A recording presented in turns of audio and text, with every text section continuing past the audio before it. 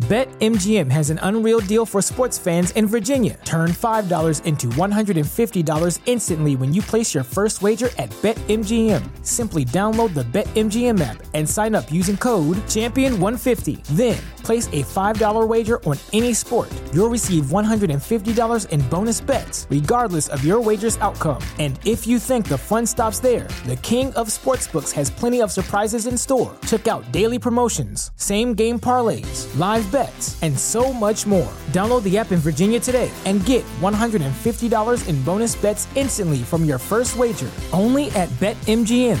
BetMGM and GameSense remind you to play responsibly. See BetMGM.com for terms. 21 plus only. Virginia only. New customer offer. Subject to eligibility requirements. Rewards are non-withdrawable bonus bets that expire in 7 days. Please gamble responsibly. Gambling problem? Call 1-800-GAMBLER. Promotional offer not available in Washington, D.C.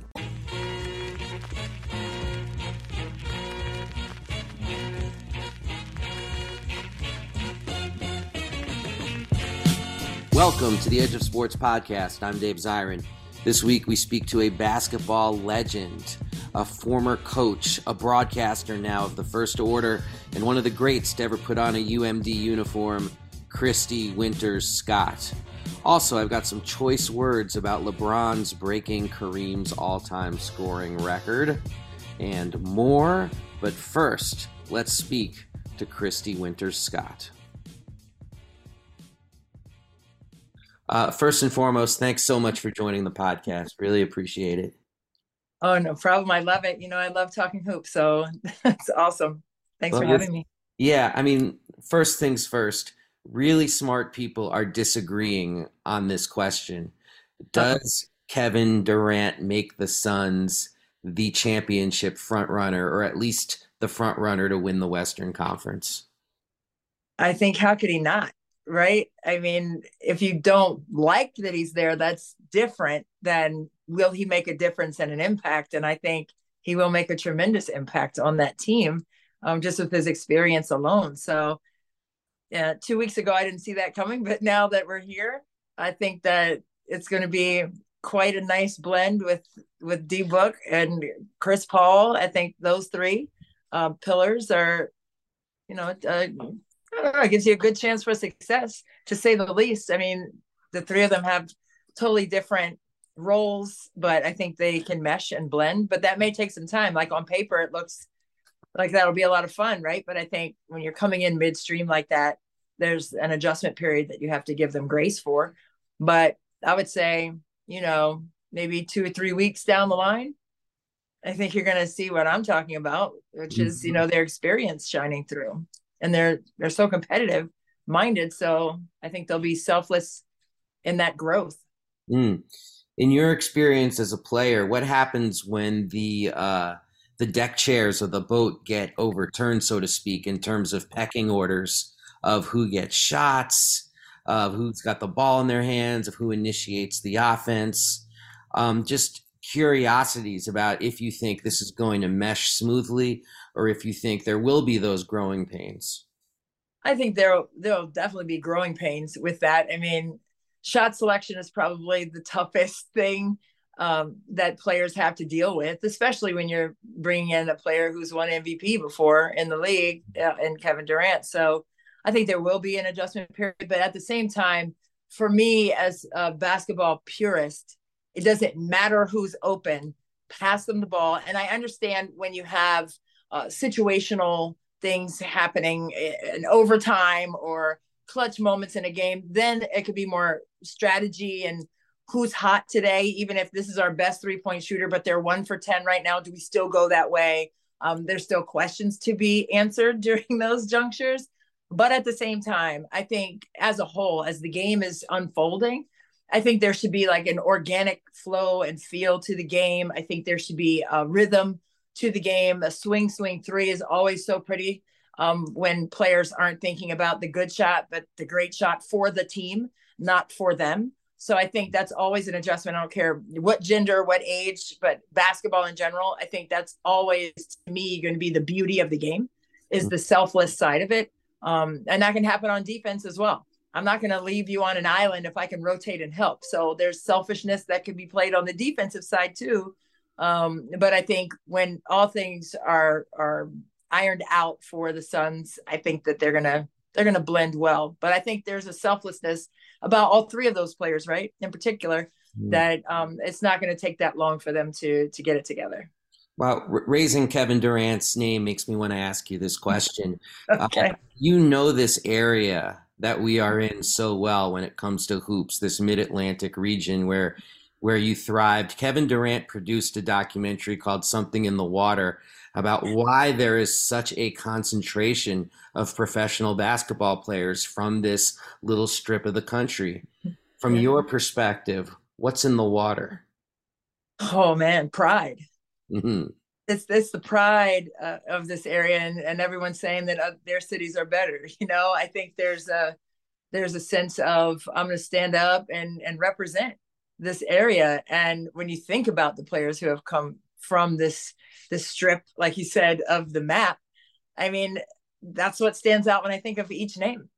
Right? There's a level of pride, there's a level of expectation and accountability, and tradition to stand in that space and understand that, yeah, there is something in the water here. And I think if you ask everyone who has come from this area, I think the first word they would come to would be pride as well, because it is. It's something to be celebrated. I'm so glad he did that documentary. I think it could have been longer than 30 minutes because there's so much more to talk about, and so many more people to include. So, and I know they included some of the women's basketball players in that as well. But there's so many more that we could tap into. So I hope he does a 2.0, 3.0 of it. I hope that continues because those stories need to be told, because the youngsters who are now playing in the DMV area or on the Mid-Atlantic area, they need to know. How else will they find out about the history of this area and the tradition of this area if we don't tell them the stories? If we don't share who these people were and how they impacted the game on every level, like high school, AAU, on to college and pro and Olympics. Like, I think the story needs to continue to be told on a consistent basis to our youth. Does it surprise you at all that a lot of these athletes who have made a tremendous amount of money at the very top of their sport are turning towards storytelling as something they like doing as a side, and also deep dives into history? I was talking to Malcolm Jenkins, and he was telling me he's got a doc coming out about the history of Black wealth in the United States. And it's like people's minds are busting open about history, storytelling, documentary filmmaking. LeBron, Kobe was getting into this space in a big way. Yeah. I mean, what is that about? What is it about that makes these basketball players in particular become kind of seamless storytellers? Oh, wow. That's a great question. And I would say, and maybe this isn't the right answer, but it's from my perspective and my personal opinion.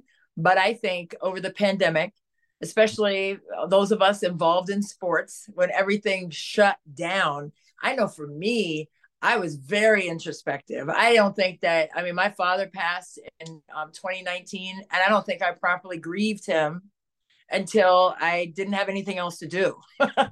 And so for me, it was a period of introspection. So I think maybe a lot of other athletes, and not necessarily a grieving process, but I think a lot of other athletes take a look at their journey. Like, wow, let me see where I am and how did I get here to this space? And I think maybe that's why all the storytelling is coming about right now, because there's been time to reflect on how they've gotten here. It's a time to reflect on their why and how important that is. And sometimes they can ask themselves, well, what is my why? Maybe they don't know. And maybe they're still investigating that through these documentaries. So I think there's some, some healing, I guess, that comes through that. But there's also some teaching that comes through that. I'm sure it's cathartic. It was for me. But I think when you have a story to tell, that each one can teach one. I love quotes. So each one can teach one. But, to whom much is given, much is expected. And I think that's not financial, right? Always. I mean, we know a lot of professional athletes who give back to their communities, which is fantastic. And you saw, Kyle Kuzma recently gave back to Flint, Michigan, $1 million, so it's not always, and that's fantastic. And trust and believe, I have a tremendous amount of respect. And if I had it like that, I would definitely do that as well. But when you have an idea of who's coming behind you, and the blueprint that you want to leave to those young people, and the hope that you want to leave to those young people in terms of their belief, and for them to realize what their purpose and their why is, I think that is a tremendous role of leadership. And I think when you're involved in athletics, I think there is a sense of leadership, right? And I always used to say, like, you can't lead others until you first lead yourself. So I think when you give that information out about your journey, the struggles therein, I think that really helps people understand that they didn't just land where they are right now. Like there was some struggle involved. There were some failures involved. There were some no's heard. It wasn't always easy. So I think when they are transparent that way, I think it really bodes well for the next generation to see that it's not a straight line to the finish line. It's very rocky. There are hurdles and mud pits and everything else that you're going to have to fight through. And your determination and your persistence is what carries you through those moments. And is it easy? Absolutely not.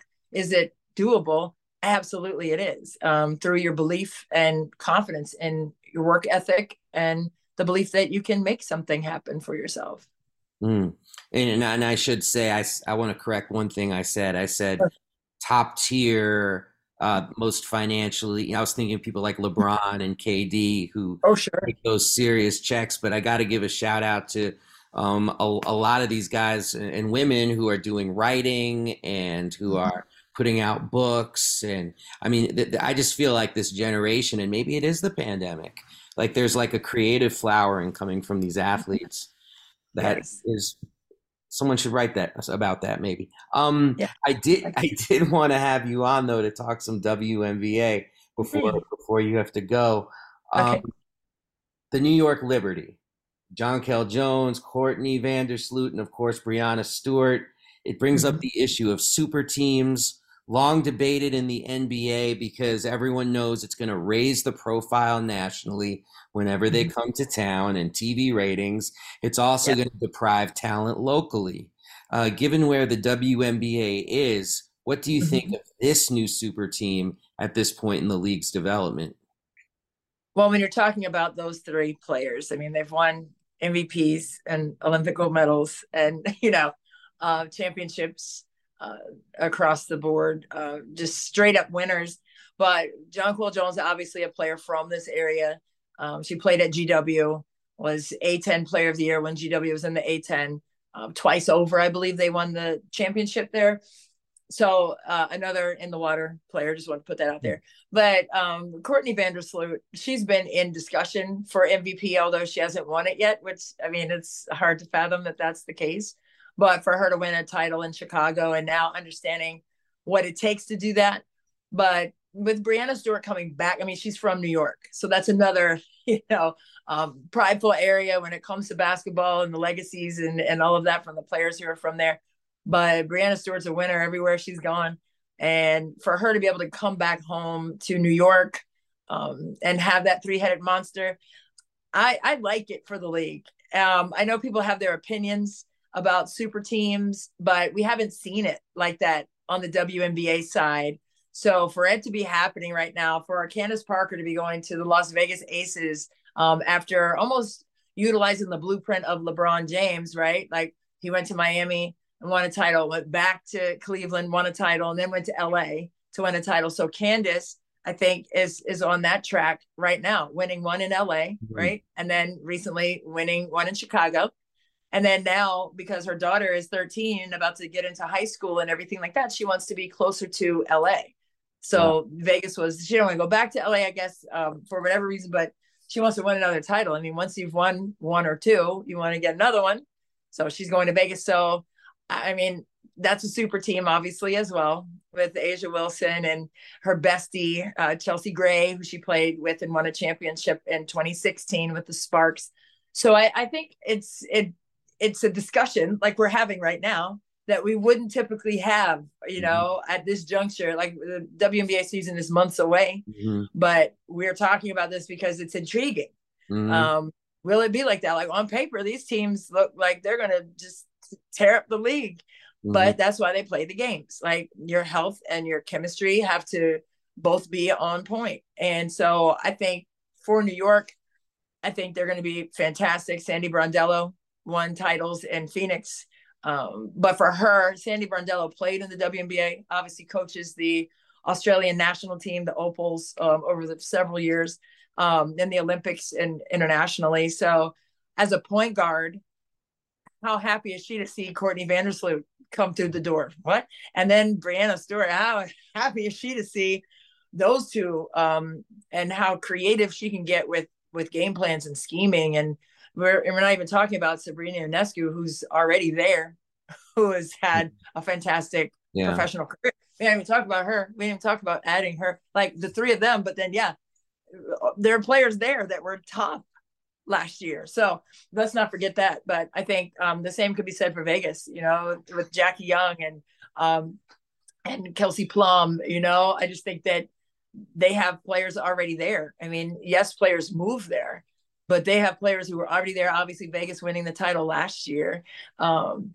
then adding a piece like Candace Parker, who doesn't have to play gaudy minutes to win another title. I mean, I think it's exciting for the league. I think it challenges everyone else outside of those two teams to say on paper, that looks good, but we're still going to battle it out in this game. So I think it'll be really fun when those teams come through here in DC to take on the Mystics.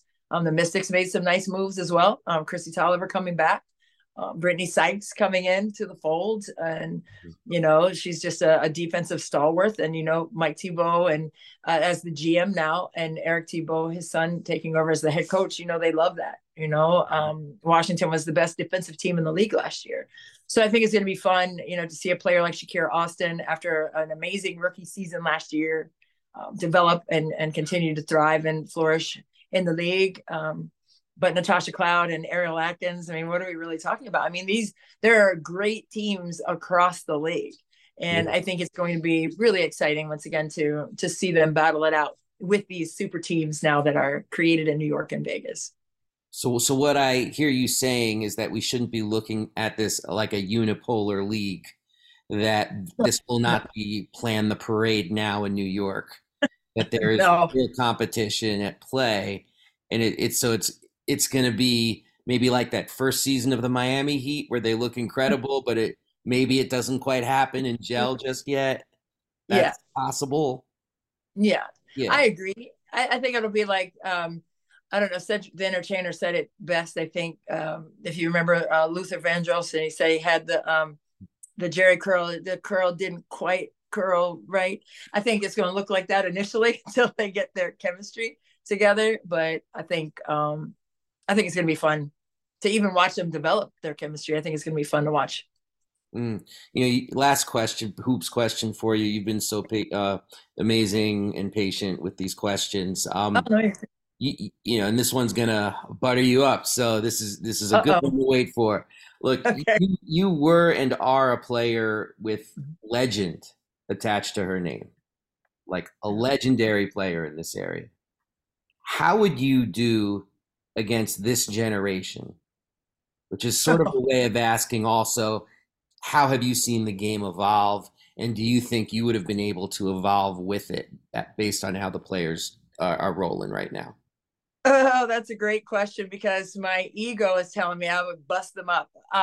However, my back and my knees are saying, like, what are you thinking? But I think, I think for me, I think I was, not a 3-point shooter, obviously, because we didn't really do it like that. I mean, the floor wasn't spaced that way, but I was more of a face-up player. So I think I would fit into how the game is being played now, in wide open spaces. And I think I would prefer that, because even though I did get down there and post up, it wasn't my favorite thing to do. But that's how the game was. And that's what I had to do. I had to get down there and get bruised up and knocked over, and try to hold my seal and have a strong base and all of that. But at the same time, I think my most favorite thing to do was to face the basket, like in the dunker spot, in the short corner, both elbows, like those were my sweet spots, high posts, like around there. And if I got into the paint, it was around the dotted line area, right in the middle, made it tough to guards. If I'm posting up right in front of the rim, you can't pick a side. You're going to be straight behind me. So now I can get the turnaround shot going, turnaround jumper. And that was one of my favorite shots. But I think, how would I fit in? I think I would be a 3 in today's game. My daughter plays at Georgetown and she's a 3-4. So she's kind of and she's much better than me, a tremendous athlete, ambidextrous, can use both hands. I was very right-handed, no left hand period on my left side. But I got away with my right hand, which I still don't understand how that happened with the scout being on me with having no left hand. But for Bree, it's like, I think she is what I would be now, like a stretch player that opens the floor. She can put it on the ground a little bit. But the trail 3, like she's almost shooting 40% from 3 for Georgetown. You know what I mean? But she's 6'3", 6'4".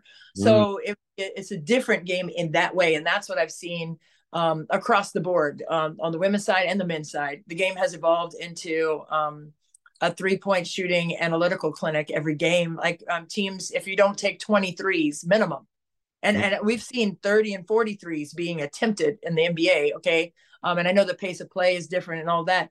But I mean, if you're not taking 23s, you probably are going to lose because of that, and it just comes down to simple math, obviously, with 3 being more than 2. But at the same time, I think I would fit in because I didn't really like being down in there getting beat up. But if we did flashback and then just pop me into, take me from then and throw me out into today's game, man, it would be so fast. I just think the game is so much faster, and we played fast. I mean, in college, I think we averaged like in the 80s. Like we had games in the 90s and 100s a lot, where we got up and down the floor. I know we played Dawn's team like at UVA. I know it was 102 to 99. I'm like, so I mean, the pace was crazy. So it's not like we were playing in the 50s and 60s, and it was like slow pace. We were getting up and down the floor, but I just think the decisions are made faster. The quarter court plays the cuts are harder. There are more screens being set, where you have to really try to counter actions from the defense, and the offense has to counter actions from what they're seeing on the defensive side. So I think there's a lot more creativity in the game. I think there's a lot more structure, because we didn't have as many. We had plays, but it wasn't every time down run a set. I think it was more of a feel and spacing and read and react. We did have plays, but I think now there's a lot more structure. There's now a lot more, I don't want to say you're set up for what you want to take, right? But you still have to have counters, but you're set up for the shot that the coach wants out of that set. But you still have to make a read, and my favorite thing to say in basketball is, you have to break a play to make a play. Sometimes, like, this is what we're planning on the whiteboard, like set this screen, take this cut.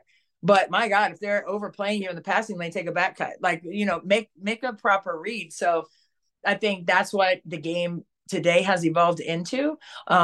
Yes, you're running sets, but I think it's a good mesh of how it used to be, where there was more freedom of movement on the offensive end and read and reacting more organically than it is now. I think there's a lot more structure offensively to the game now. Wow. Thank you so much. That was like a coaching clinic. Oh, that was really good. I love it. Helpful. Really helpful. Like you have a great way of visualizing, of having someone visualize. And just, we always ask guests for music recommendations. Is there anything you're listening to that you want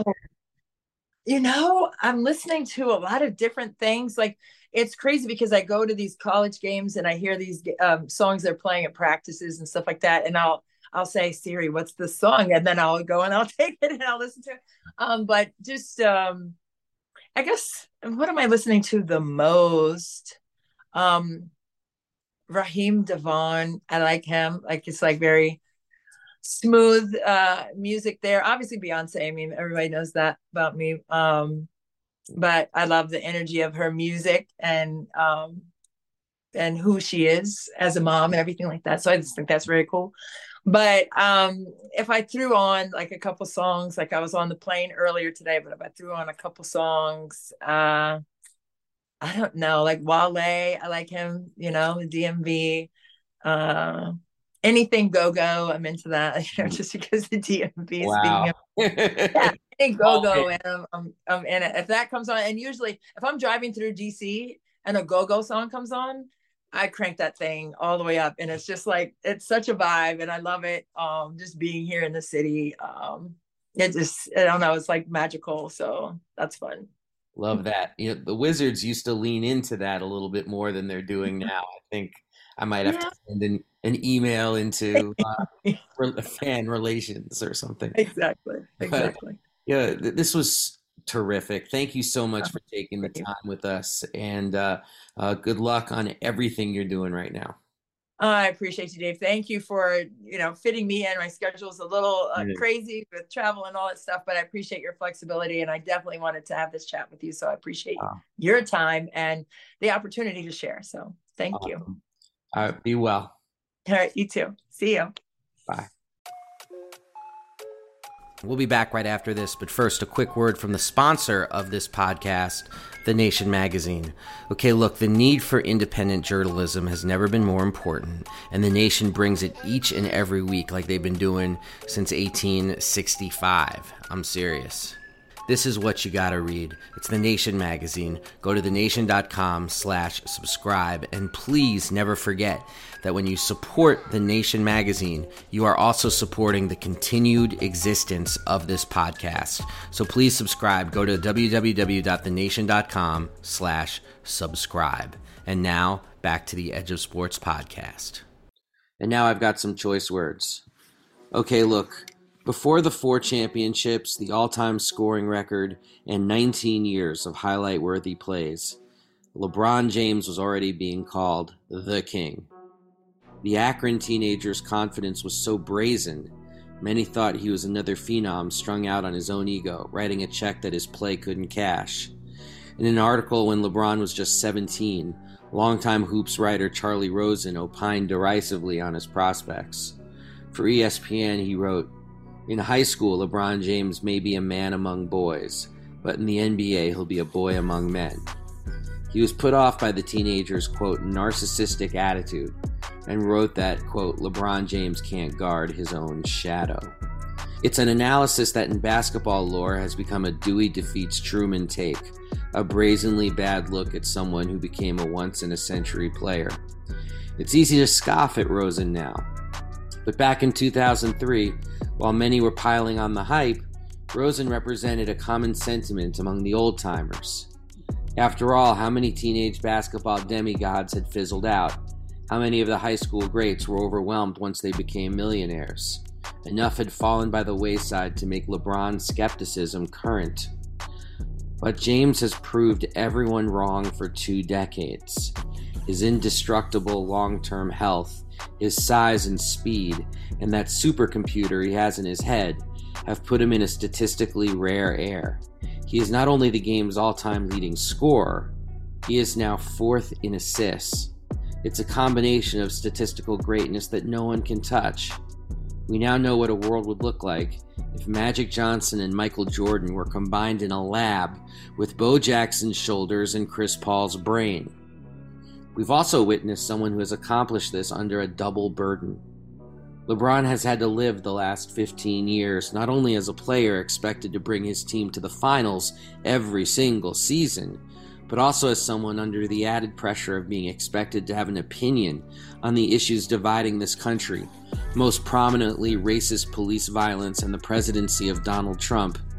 In the process, he has been badgered about issues ranging from the NBA's business interests in China to the politics of anti-Semitism, about which he has expressed neither passion nor expertise. LeBron reminds one of a quote from Muhammad Ali, "I was the onlyest boxer in history people ask questions like a senator."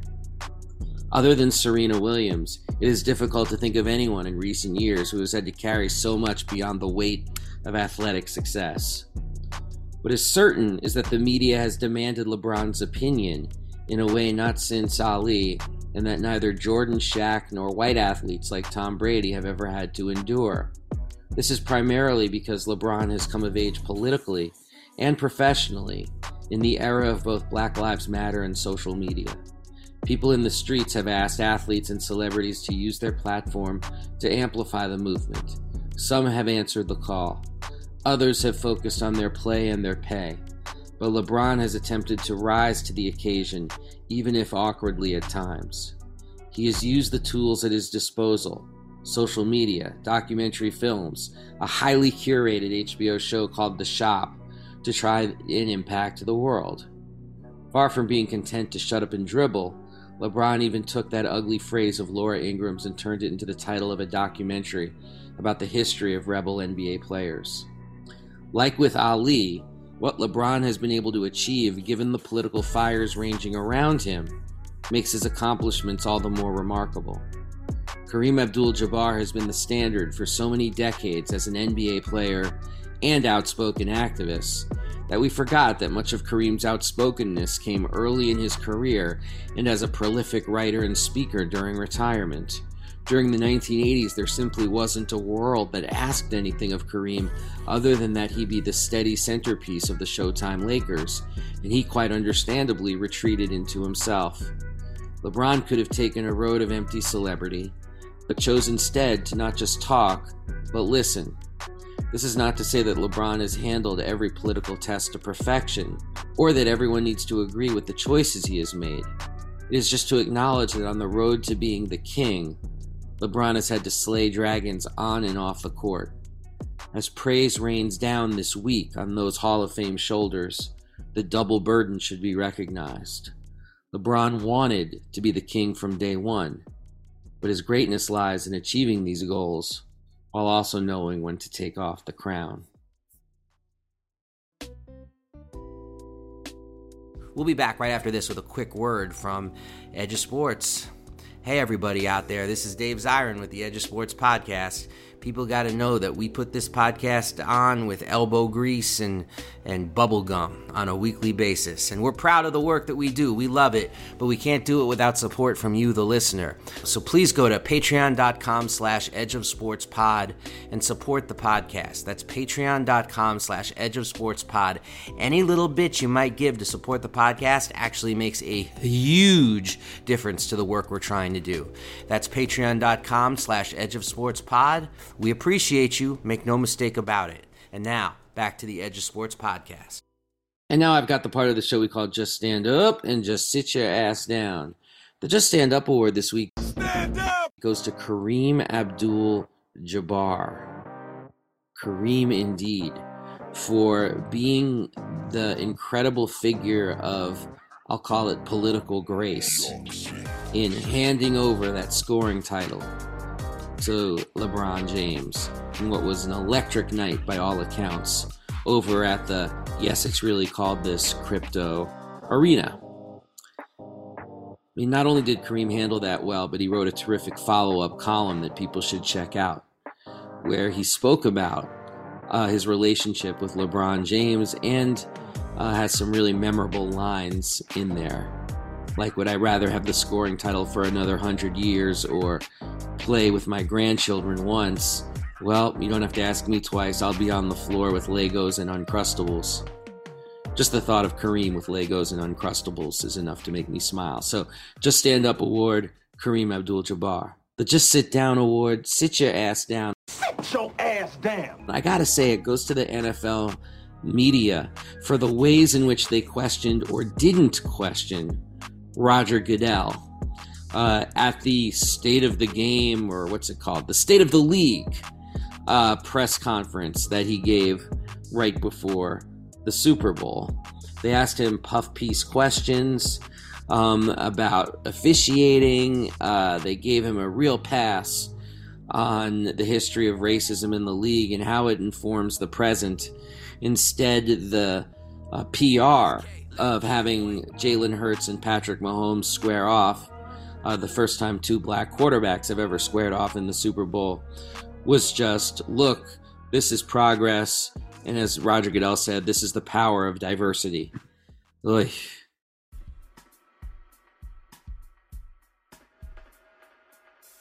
Well, that's all the time we have for this week. Thank you to the producer of this podcast, David Tigaboo. Thank you to our guest, Christy Winter-Scott. Thank you to everybody out there who listens to and supports the show. People should check out BehindTheShieldMovie.com. We are out of here. Peace.